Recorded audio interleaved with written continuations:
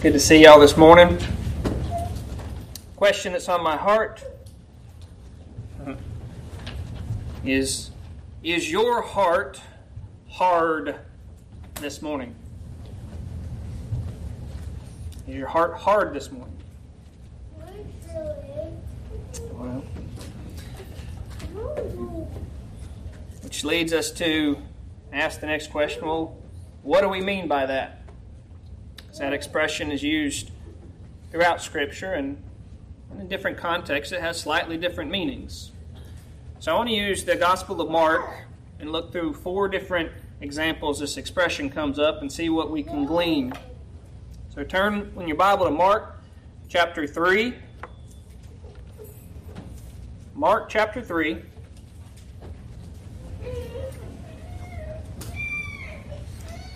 Jesus entered into a synagogue, and inside there was a man who had a withered hand, some deformity. And the Pharisees who were in there watched him to see whether he was going to heal this man because it was the Sabbath day. And the reason they were watching is they wanted to accuse him. They wanted to have something to lay against Jesus' charge. He said unto the man which had the withered hand, he said, "Stand forth." The guy comes up. Seen, and he says to those who are watching, waiting to accuse them, he says, "Is it lawful to do good on the Sabbath days or to do evil? To save life or to kill?" He was not asking these questions rhetorically. You ask a question rhetorically when you don't expect an answer. He was asking for an answer. But they didn't say anything. They held their peace. And when he looked round about on them with anger. This is the Lord Jesus looking at this group of individuals who wants to trap him and want to have something to accuse again. And he's looking on them with anger, being grieved for the hardness of their hearts. The hardness of their hearts. It's grieved. He had sorrow on account of someone else, for the callousness, the hardness of their hearts. And he said unto the man, "Stretch forth thine hand." And he stretched it out, and his hand was restored as with the other. And what was their reaction? The Pharisees went forth and straightway took counsel with the Herodians, the followers of Herod, against him, how they might destroy him. Their hearts were hard. They were callous. He's talking to unbelievers, right? So in this context, you have unbelievers who have hard hearts. And they were so caught up with having their laws and traditions followed that they despised the fact that there was mercy being shown upon this poor individual. They had no mercy within them. Their hearts were hard. All right? Go later to Mark chapter 6. Mark chapter 6. I'm going to be at the tail end of the chapter. Briefly give you the context. Jesus has fed the 5,000. Few loaves, few fishes. He feeds 5,000 people. There's like 40,000 in all of Tift County. So can you imagine putting on a meal that feeds such a large percentage of the population here? I mean, sometimes we think about those numbers. And they just counted the men, I believe. Right? They didn't even have a head count for the sisters and the children. Large meal that just went on. He sends his disciples to go into a ship, go to the other side, right? They're always bouncing back and forth across the Sea of Galilee. He sends them aside. He goes apart, Jesus, to a mountain to pray. 47, it says, "When evening was come, and the ship was in the midst of the sea, and he alone on the land, he saw them toiling and rowing, for the wind was contrary unto them." So they're trying to get across the sea. It's a big lake. They're trying to get across, and they're not making headway, for the wind's contrary. And so about the 4th watch of the night, so really early in the morning, after they've been laboring all night, he comes walking upon the sea and would have passed by them. But when they saw him walking upon the sea, they supposed it had been a spirit and cried out. I probably would have cried out too. For they saw him and were troubled.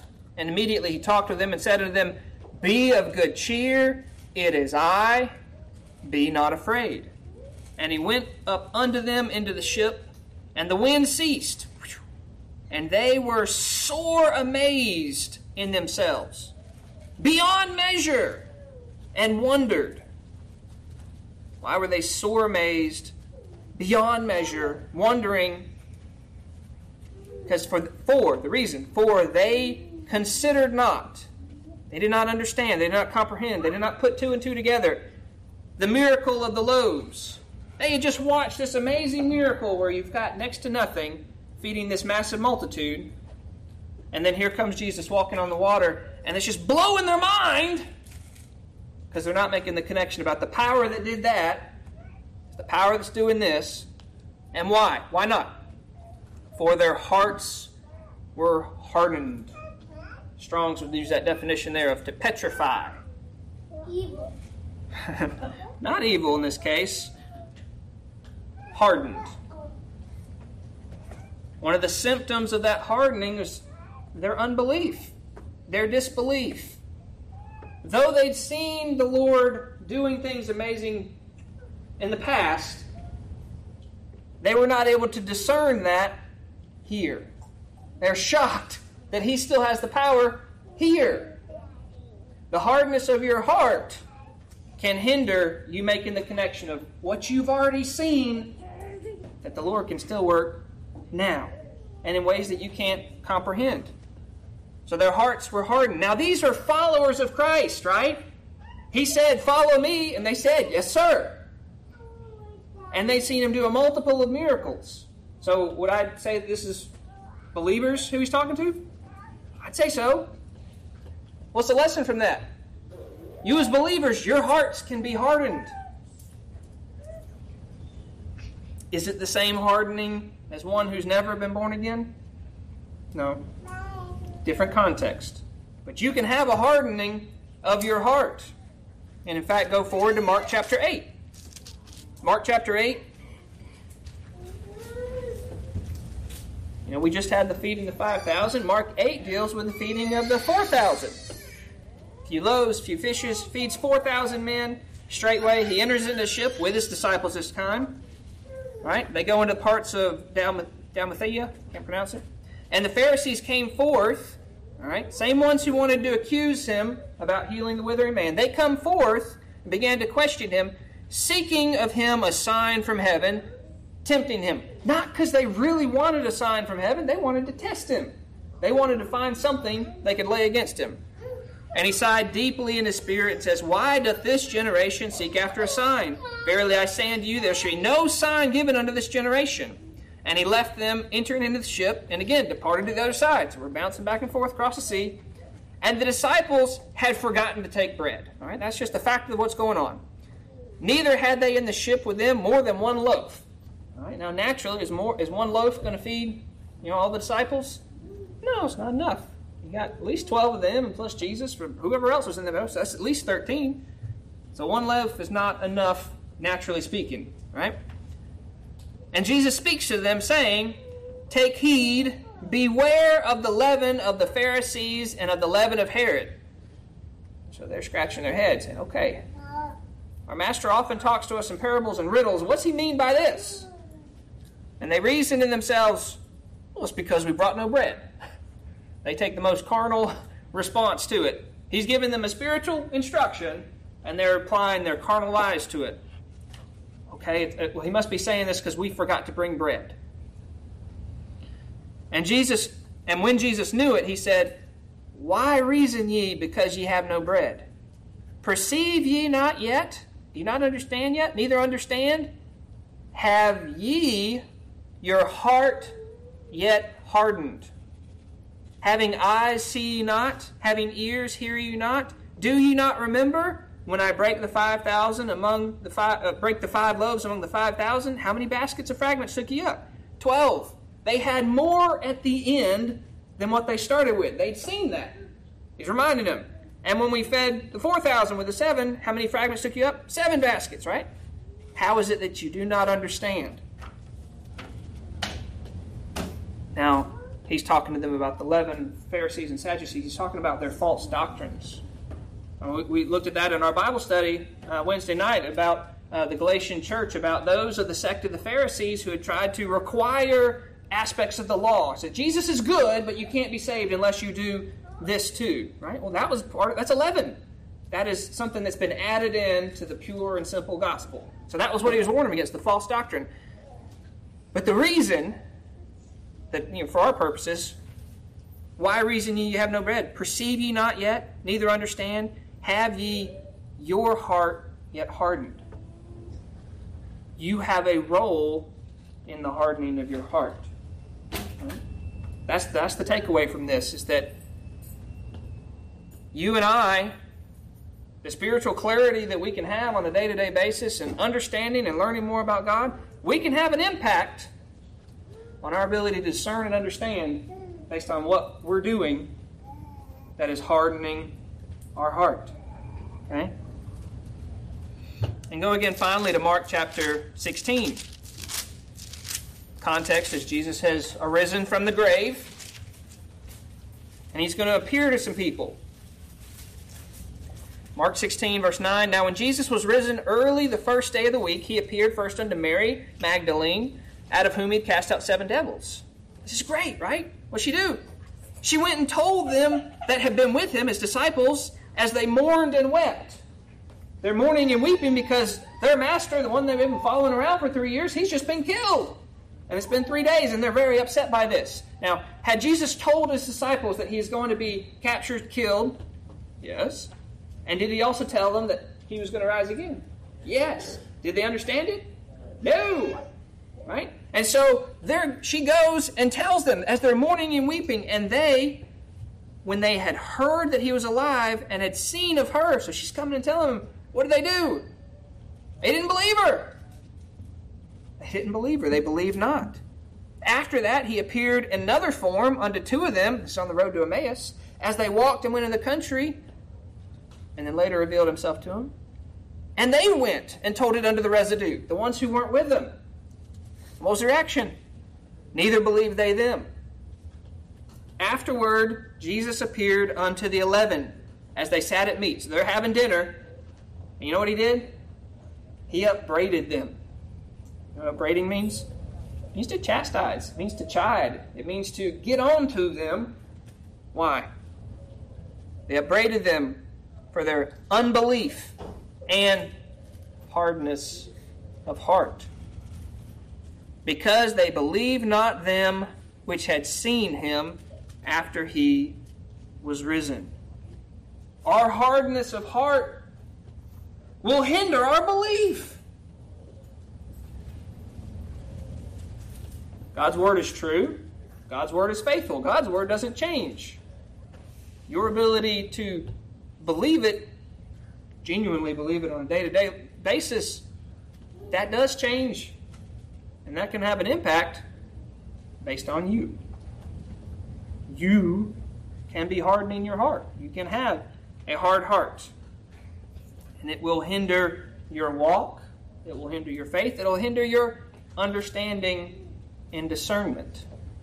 It is something we need to guard against, to be aware of, and actively combat.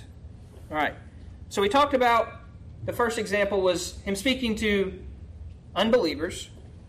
They had no mercy that they were desiring, right? They wanted their rules to be followed. That's a different kind of hardness. That's the hardness that describes your natural heart. We talked about our carnal nature last week.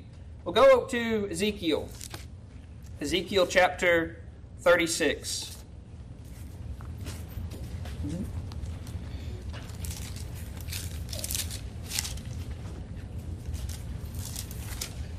After Jeremiah, after Lamentations, Ezekiel. Big book. Now the context of this is Lord is sending word to his people that for their sins, he is going to take them into captivity, and he's one day going to bring them out. Okay? So in Ezekiel chapter 36, let's read in verse 22, starting from 22. He says, Therefore say unto the house of Israel, Thus saith the Lord God, I do not this for your sakes, O house of Israel, but for mine own holy name's sake, which ye have profaned among the heathen, whither ye went. So his motivation for bringing them back out of captivity, it's not for them, it was for his name's sake. You can understand a little bit more about why he chose anyone in the election. It was for his name's sake. He gets glory by being able to show and demonstrate his mercy shown upon unworthy sinners. I will sanctify my great name. He's going to set his great name apart as holy, which was profaned among the heathen, which ye have profaned in the midst of them. And the heathen shall know that I am the Lord, saith the Lord, when I shall be sanctified in you before their eyes. For I will take you from among the heathen, gather you out of all the countries, and bring you unto your own land. Then will I sprinkle clean water upon you, and ye shall be clean. From all your filthiness and from all your idols will I cleanse you. Are they cleansing themselves? No. He's cleansing them. All right? And listen to this description of the heart. And I want you to think about this in the context of the new birth versus your old man. A new heart also will I give you, and a new spirit will I put within you.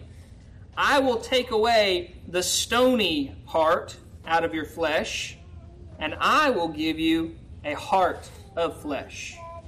I will put my spirit within you, and cause you to walk in my statutes, and ye shall keep my judgments and do them. And ye shall dwell in the land that I gave your fathers, and ye shall be my people, and I will be your God. I will also save you from all your uncleanliness. I will call for the corn and the increase, and lay no famine upon you. I will multiply the fruit of the tree, and increase the field, and ye shall receive no more reproach of famine among the heathen. Then shall ye remember your own evil ways, and your doings that were not good, and ye shall loathe yourself in your own sight for your iniquities and for your abominations. Before you were born again, you had a heart of stone. It was not going to be penetrated by any word spoken, not by any thought of conscience. It was a piece of stone. But when you are born again, when you are given spiritual life, it's like you've been taking that rock out. It's like a marble rock. Good luck having that pump any blood, right? You've taken that which is just a facade of the real and given you a real heart, a heart of flesh. And on that flesh, the Lord's written His law, the new covenant. That's what it's all saying about, putting His word within you. And then you'll be able to look back and see how you were before. And you'll loathe those iniquities. It means to despise. It means you'll hate that which you engaged in before, and indeed yourself, because of those iniquities and that abomination. So it's not because you're so great. It's not. It's because He's so great. Okay? So that's a hardness. That's the hardness of unbelief, of the unbeliever. That's where you start. And you can't change that on your own. If you go to Jeremiah, go back a few books, Jeremiah 13 and 23, there's this illustration given to describe your inability to change. The question's posed: can the Ethiopian change his skin, or the leopard his spots? Okay, so, practical question. Can someone who, the leopard, he's got spot pattern, right? Can he decide, I'm going to be a tiger now and have stripes? Okay. He has no ability. It's a silly question to even assume, right? He has no ability to change his spots. It says, then may ye also do good that are accustomed to do evil. So the same way a leopard can't say, all right, I'm a tiger now. I mean, you can say it, but it doesn't change it. You can't change from doing the evil to doing good. You have no power of your own. It requires God's intervention, the miracle, the new birth. Okay? So this is one aspect of the hard and stony heart. Now, we can make our hearts hardened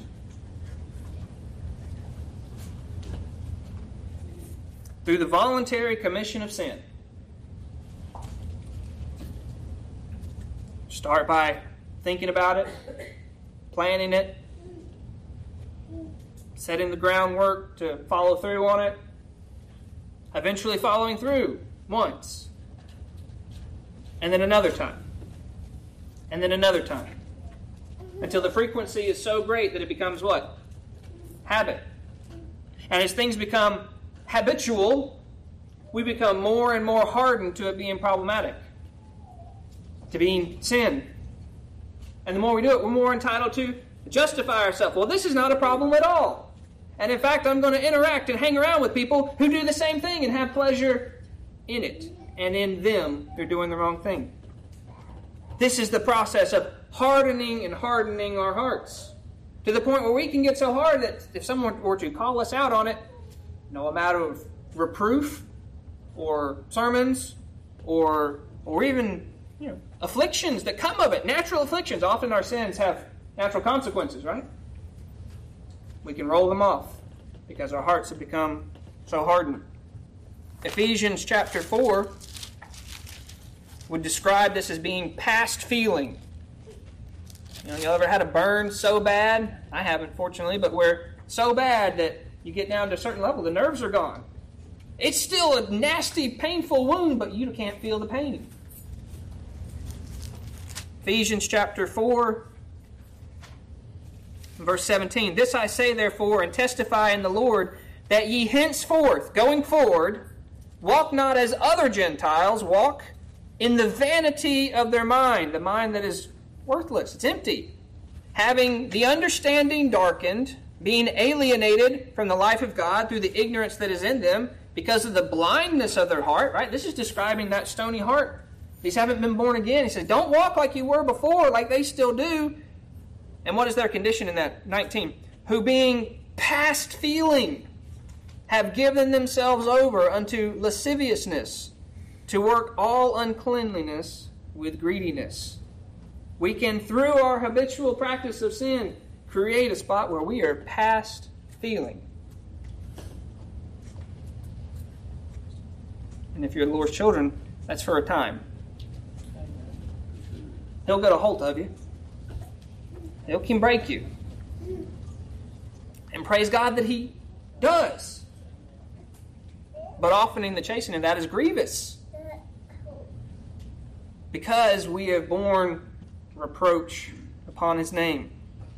And don't feel like this is exclusive to those that are not God's children. We have at least two examples that we're talking to the disciples. Those who had given everything up. Right? They walked away from homes and from wives, at least one, and they're following Jesus around, and yet even they had their hearts hardened. Okay? We can have our hearts hardened through neglect of public worship. You skip church 3 or 4 weeks, and suddenly you'll discover what bothered you the first week really doesn't bother you as much on week 6 or 7 or 8. How about private worship? If you're really in the habit of reading every day and praying every day, and then suddenly you go on vacation, isn't that interesting about vacation? You can have really good habits at home, and then you go on vacation, it's like, whoop! I'm speaking for myself, or I don't know about y'all. It's so much harder for me when I'm on vacation to keep up with my prayer life and Bible reading time. Bring your Bible. Even if I bring it. Even if I bring it. Even if I set the coffee pot really early. But what really bothers you on the first day, well, by the end, well, it's really not so bad, right? You become hardened to it.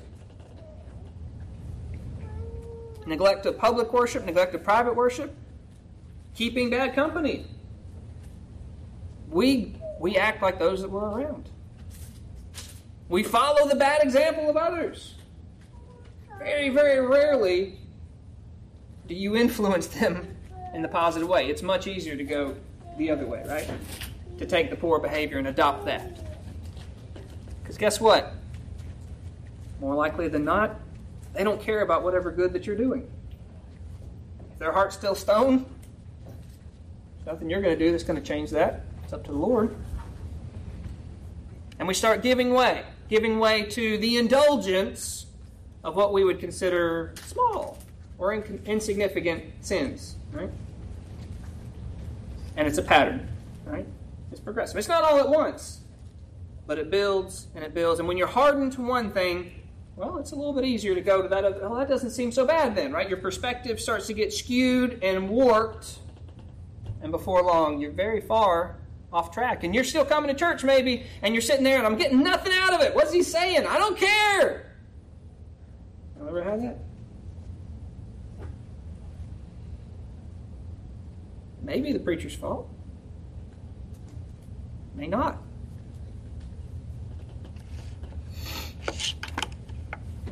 Go back to 2 Chronicles.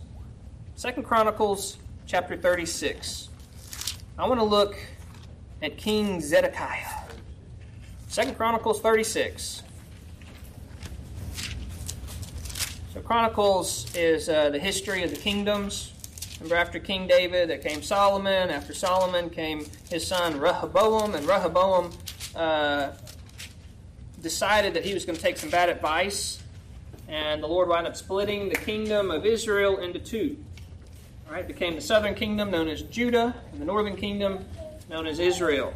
All right, so 10 of the tribes went to the north and followed this other king, and that tribe, that nation, was just idolatrous from the beginning. They were worshiping golden cows. I mean, it doesn't get more blatant than that, right?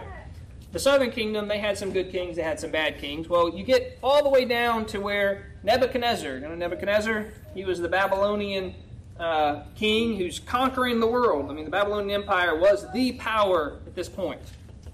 And so the only thing they hadn't fully conquered was Jerusalem. And so Nebuchadnezzar had already come in once and put in a puppet king.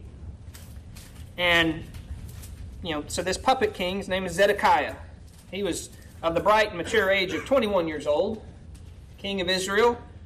So this is 36, start verse 11. He was 21 when he began to reign, and he reigned 11 years in Jerusalem. So he hadn't, he was done by the time he was 32.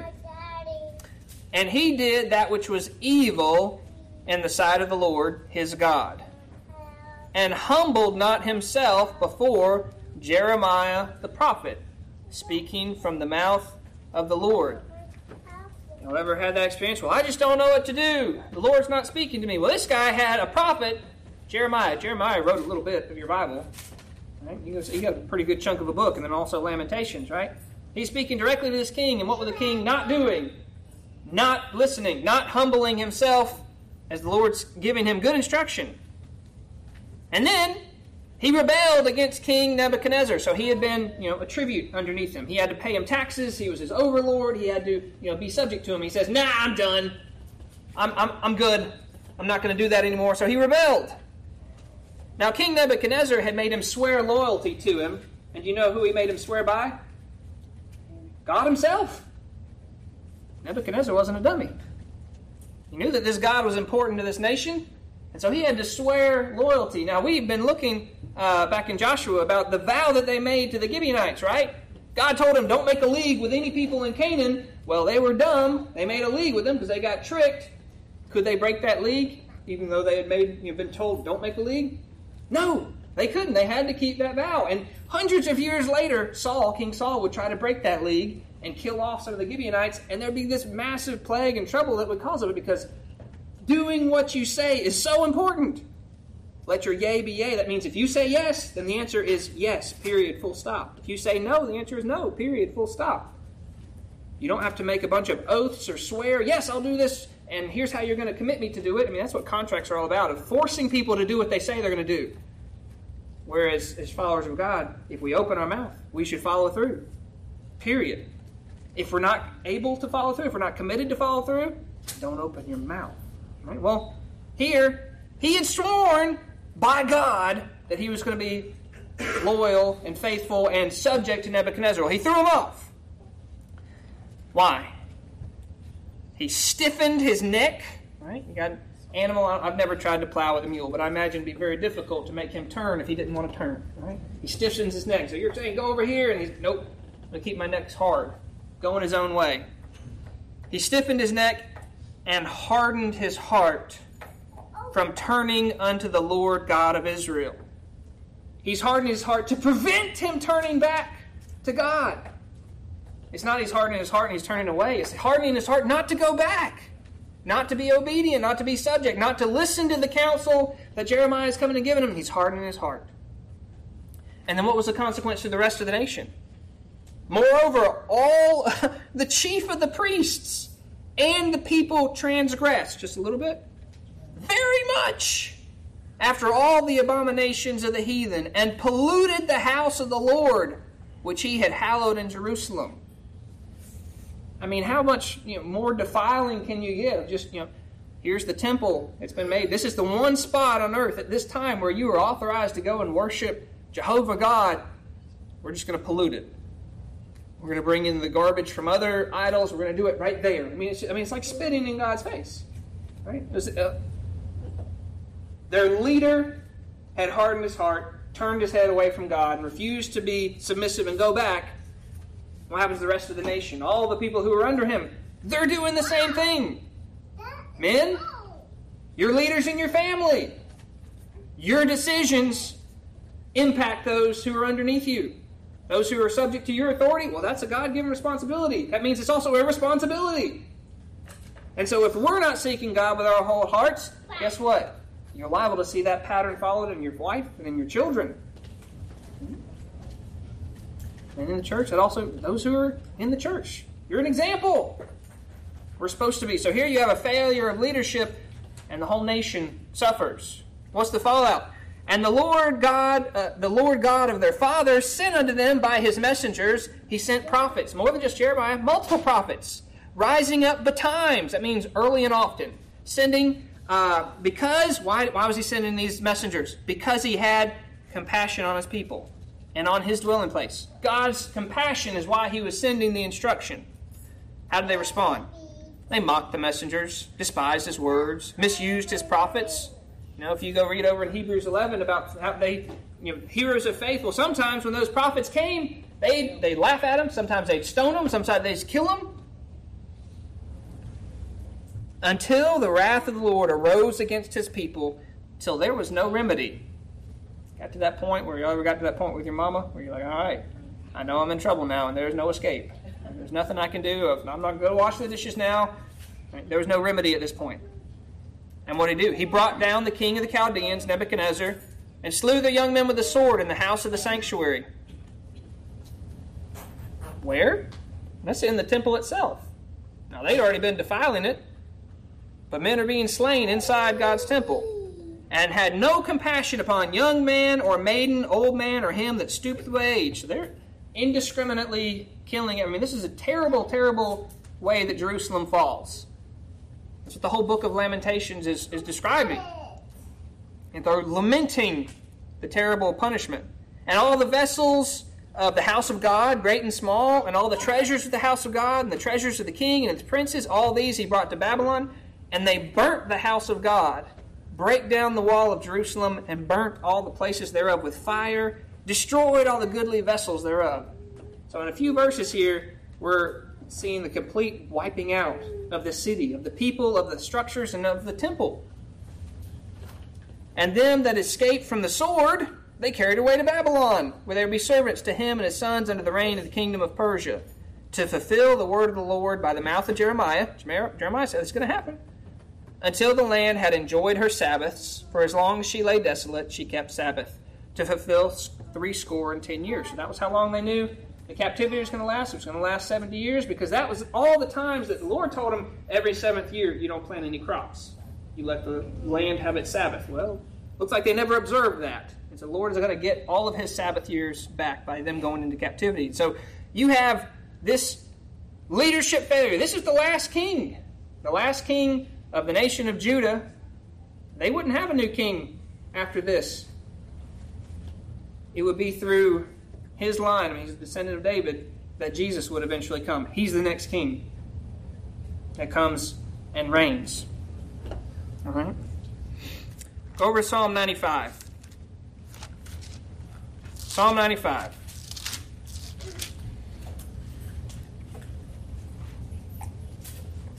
Verse 8.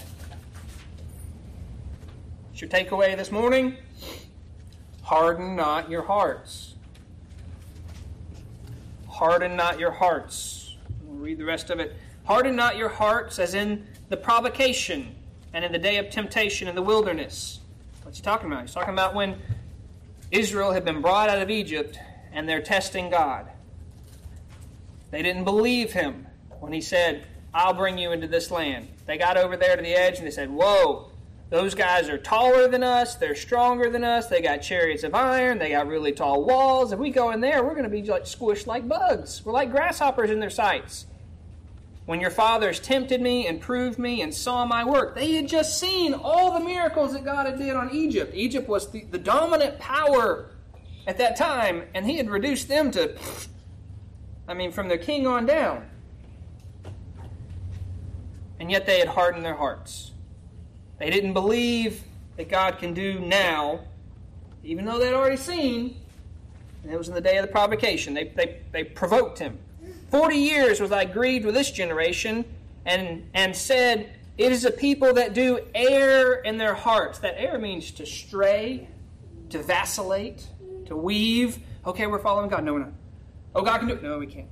Right? This is the double-minded man, right? Who's not stable. He's always going, I'm giving lip service to God, but when it really comes to rubber-eating mode, I don't trust him. Let me have control back. I'll do it. I got to figure it out. Right? Unto whom I swear in my wrath that they should not enter into my rest. Okay, so that's the end of the psalm, and that's the exhortation to you, harden not your hearts. What's the beginning of the psalm? What does it start with? It says it's some positive things. Right? It's not just enough to have the negative. Don't do this. What do you fill it with instead? Verse 1, Psalm 95. Oh, come! Church, you know what you are? You're a called out assembly. You come. Oh, come! Let us what? Let us sing!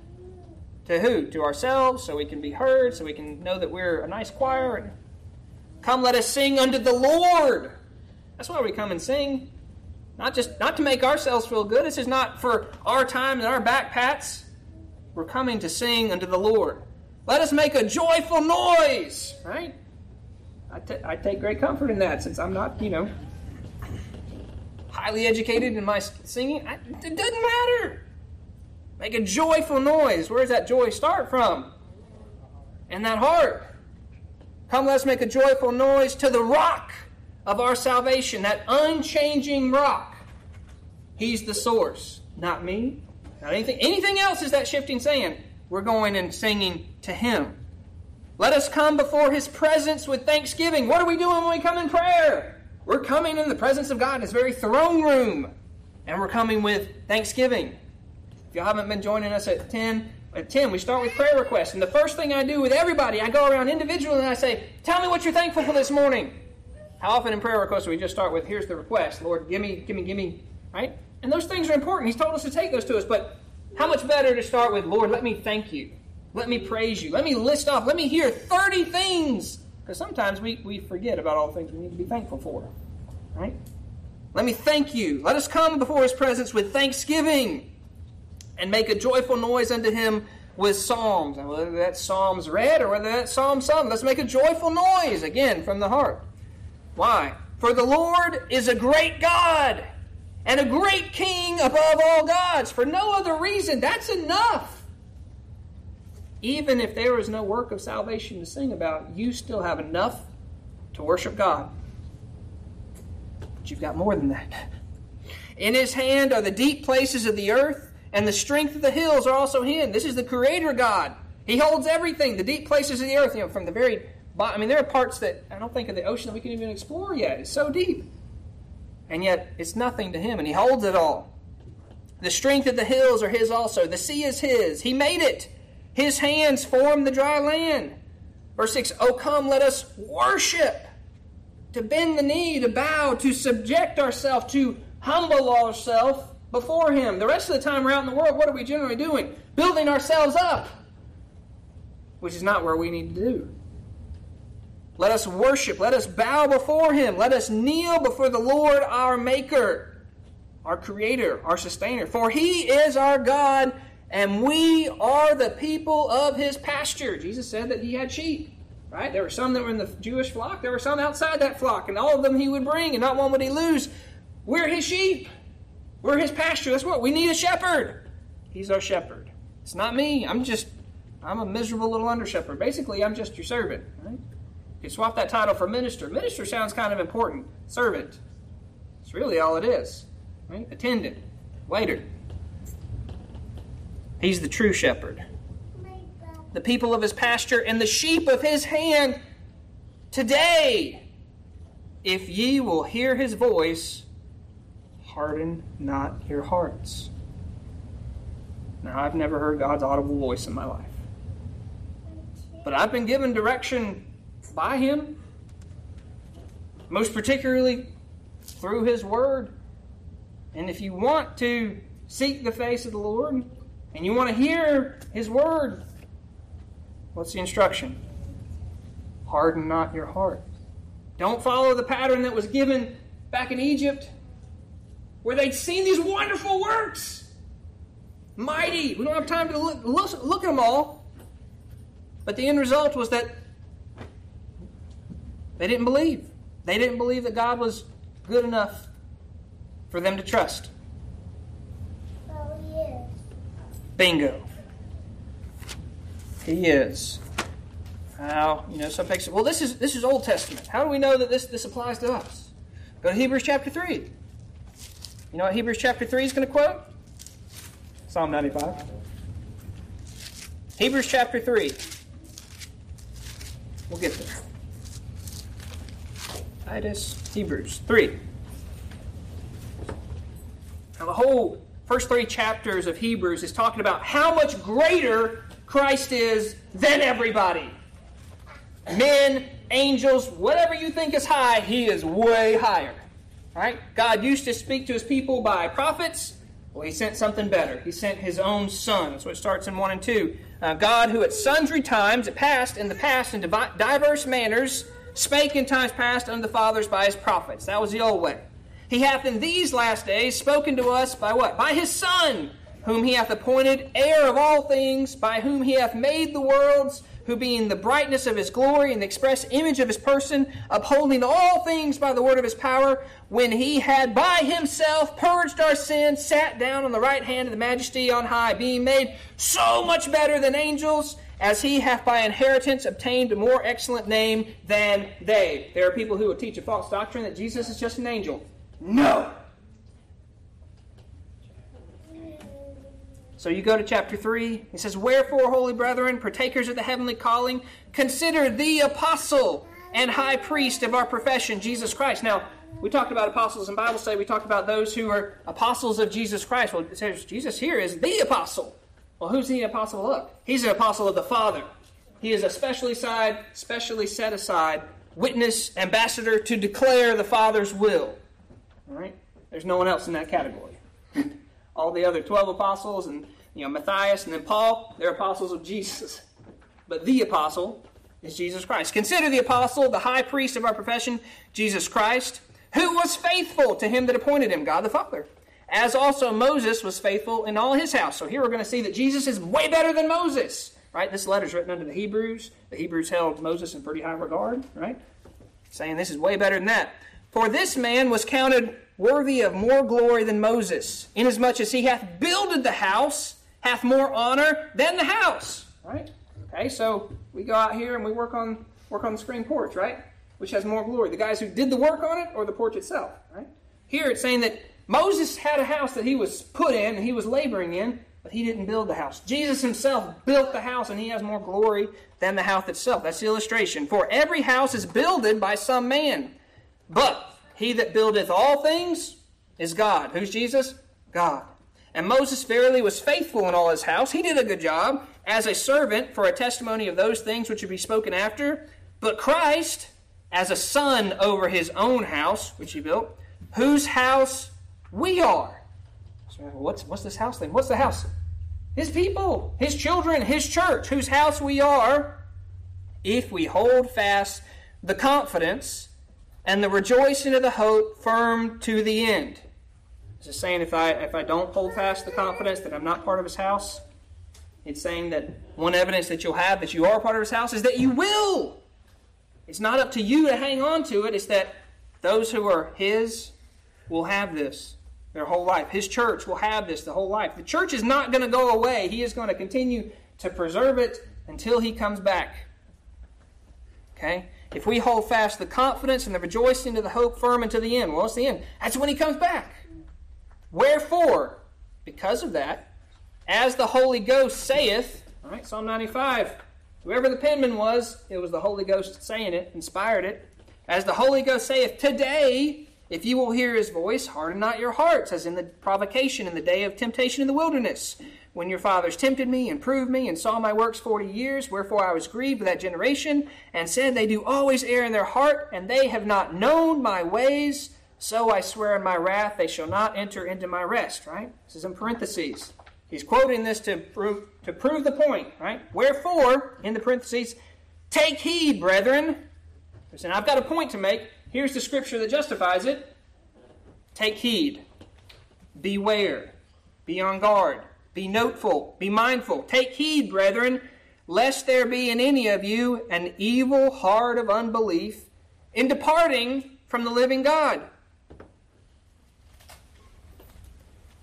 But exhort one another daily, while it is called today. How often should we be exhorting one another? Daily. Tomorrow? I can see more. While it's today. Exhort each other what? Lest any of you be hardened through the deceitfulness of sin. Can we be hardened? Yeah. What can we be hardened by? By sin. By the deceitfulness of sin. Now, what's the deceit? Well, it's really not that big of a deal. Or it's really not that bad. Or it's really not problematic. Or I can control it. These are all the deceits of sin. And when we engage in that, what happens? We become hardened. What is one of the ways the Lord designed His church? It's for the mutual encouragement and accountability, and to be mutually exhorting each other. Does this say, preacher, exhort the people? No, it doesn't. That is part of my job, but that is not exclusively my job. Each of you, for each of you, have a charge to care and love your brothers and sisters enough to tell them the hard truths, and to encourage them before they get there. Right? Y'all ever see somebody where I'm worried about so-and-so? They're going off on a path that seems troubling. And sometimes that's as far as we take it. I've noted it. I may even whispered it to somebody, but I didn't actually go to them and encourage them or exhort them. And so time passes and things are really awry now. And what do we do? Well, that's bad. I sure am. Man, that's terrible. Sorry that they're like that. I mean, right? We kind of have this laissez-faire of, well, it was inevitable. Is it? I don't think so. Otherwise, why would we be given the admonition to take heed, lest there be in any of you an evil heart of unbelief in departing from the living God? We all need the encouragement daily to seek the Lord, to continue to put His kingdom first. Why? Because each of you have a carnal nature that says, I don't want to do that. Right? I'm the same way. So, don't harden your heart. Well, what's some things that we could put in its place? What are some of the positives that we can do instead? Go to the next book over to James. Thought we were going to be completely away from James today, right? James chapter 5, verse 8. Let's read 7, just get your context. Be patient, therefore, brethren, unto the coming of the Lord. Rejoicing, holding fast to the confidence, rejoicing in that hope firm to the end, right? That's what we're going to be doing as a church. Holding fast in our confidence. That confidence is outspokenness, boldness in what we're doing. And what are we doing? We're holding fast the faith until the end, that Jesus is coming back, and that we believe that, and we can declare that. Verse 7 here says, Be patient, therefore, brethren, unto the coming of the Lord. Behold, the husbandman waiteth for the precious fruits of the earth, and hath long patience for it, until he receive the early and the latter rain. If Will plants his hay, and then goes out the next week and starts harvesting, would it be a very good crop? No. Right? Well, it's saying here that the same way that a husbandman has to wait till things are fully ripe, the Lord's waiting until the world's fully ripe. And He's going to wait till just the right time. So while that's happening, you be patient. He's the husbandman. We're waiting. Verse 8, be ye also patient. And do what? Establish your hearts. For the coming of the Lord draweth nigh. He's coming back. It's getting closer. And your admonition, rather than harden your hearts, establish your hearts. What do we mean by that? If you look at Strong's, it means to turn resolutely in a fixed direction. Turn resolutely. To pick your course. What's your course be focused on? Jesus, your author and finisher of your faith. That's who we're looking towards. We're the way. Turn to Him and stay on that course. Turn resolutely. That means with determination. This is part of the mental commitment that we make in our service. Establish your heart. Establish your heart. Steadfast. Turn resolutely in a certain direction. Who's doing that? You are. Often we kind of pass the buck to the Lord, right? Lord, make me more zealous. Lord, give me a new heart. Lord, and there are things that you can pray for. That's good. Part of your actions and your attitudes and your responses, they're your responsibility. Let's go back to 2 Thessalonians chapter 2. 2 Thessalonians chapter 2. This is an example of something that you can be praying for. 2 Thessalonians chapter 2, verses 16 and 17. Now our Lord Jesus Christ Himself and God, even our Father, which hath loved us and given us an everlasting consolation and good hope through grace. Do you have comfort this morning? Do you have good hope in what Jesus has done and His completed work and that you'll be with Him one day? If you have that, that's been given by Jesus Christ and the Father. You've been given that. Now unto Him, as who we're praying, comfort your hearts and establish you in every good word and work. Comfort your heart. Lord, comfort my heart. Remind me daily what my Lord has done for me, what He has secured, and what I'm looking forward to. Comfort me. Comfort my heart and establish you in every good work. May He give us comfort, and may He establish us in every good work and word, whatever we're doing and in whatever we're saying, right? They can't be inconsistent with each other. Let's go back to 2 Chronicles again. We're looking at a different king, right? We looked at one who had hardened his heart. He had turned from God. He was too stiff-necked to go back. Go back to 2 Chronicles. Let's go to look at chapter 19. 2 Chronicles 19. This king's Jehoshaphat. Jehoshaphat wasn't perfect. He was a good king, but he made a league with one of the worst kings that the northern kingdom has, King Ahab. Jehoshaphat, the king of Judah, returned to his house in peace to Jerusalem, and a prophet came to see him. Jehu, the son of Hananiah, the seer, went out to meet him and said unto Jehoshaphat, says, shouldest thou help the ungodly and love them that hate the Lord? That's another way of saying, do we be unequally yoked? All right? Should you love those that hate the Lord? Should you help the ungodly? It says, therefore wrath is upon thee from the Lord. That's pretty scary. Verse 3, nevertheless, there are good things found in thee, and that thou hast taken away the groves out of the land, and hast prepared thine heart to seek God. That word prepare means to set up, to make erect. It means to be diligent, and that he was with a purpose going to seek God. He had prepared his heart to seek Him. Now this would play out later that there was going to be a massive host that was going to come against their nation. And Jehoshaphat, his response over in verse 3 is Jehoshaphat feared this host, and he set himself to seek the Lord and proclaimed a fast throughout all Judah. And Judah gathered themselves together to ask help of the Lord. Even out of all the cities they came to seek the Lord. And the Lord miraculously delivered them. And that was good. If you jump to the end of the chapter, this is in chapter 20 and in verse 32, kind of the summary of his life after he's died. He said, he walked in the ways of Asa his father and departed not from it, doing that which is right in the sight of the Lord. So this is kind of the epitaph for his life for Jehoshaphat. Howbeit, there's a however. However, the high places were not taken away. Now God had given instruction, the only place you're to offer sacrifices was in the temple. The place where I set my name, that's where you do it. Well, people had gotten out of that happen because all the other people, they like to sacrifice wherever they want, and they go up to the high places, and you're closer to God up there, so it makes sense, right? Or at least that's the logic. And so he hadn't taken them away. He had done some things to get rid of the idolatry, but those he hadn't taken away. Why? Howbeit the high places were not taken away, for as yet the people had not prepared their hearts unto the God of their fathers. Okay, so is that enough here that you've got a leader who has prepared his heart to seek God? It's not enough. He could only lead them so far because the people themselves hadn't prepared their hearts.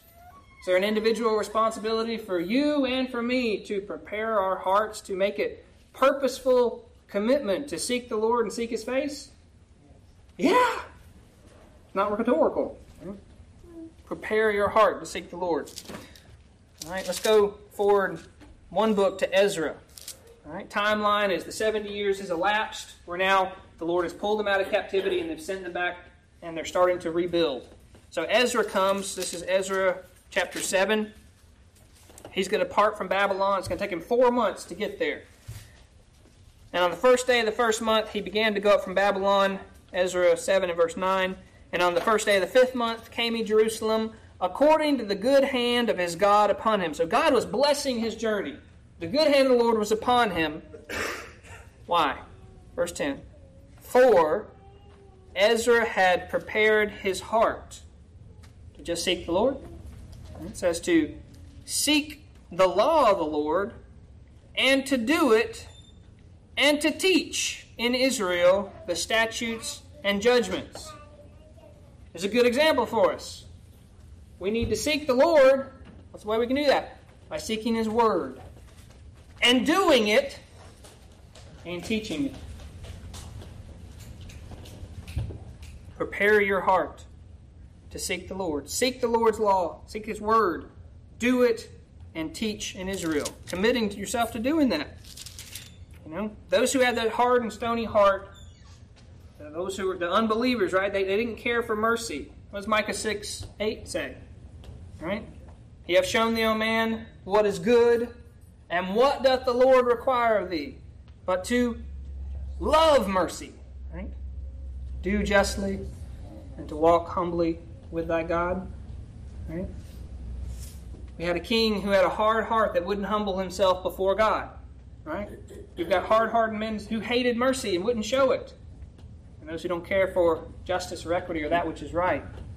Right? They didn't care that what Jesus was doing was right. They wanted to destroy him because they didn't fit into their mold. Love mercy. Have a soft heart. It's okay. What if I'm taken advantage of? Okay. Love justice. Love what's right. Do what's right. Even if it's not popular. Especially if it's not popular. Walk humbly before your God. Our pride is not good. Our pride will hinder our walk. Can two walk together except they be agreed? The answer is no.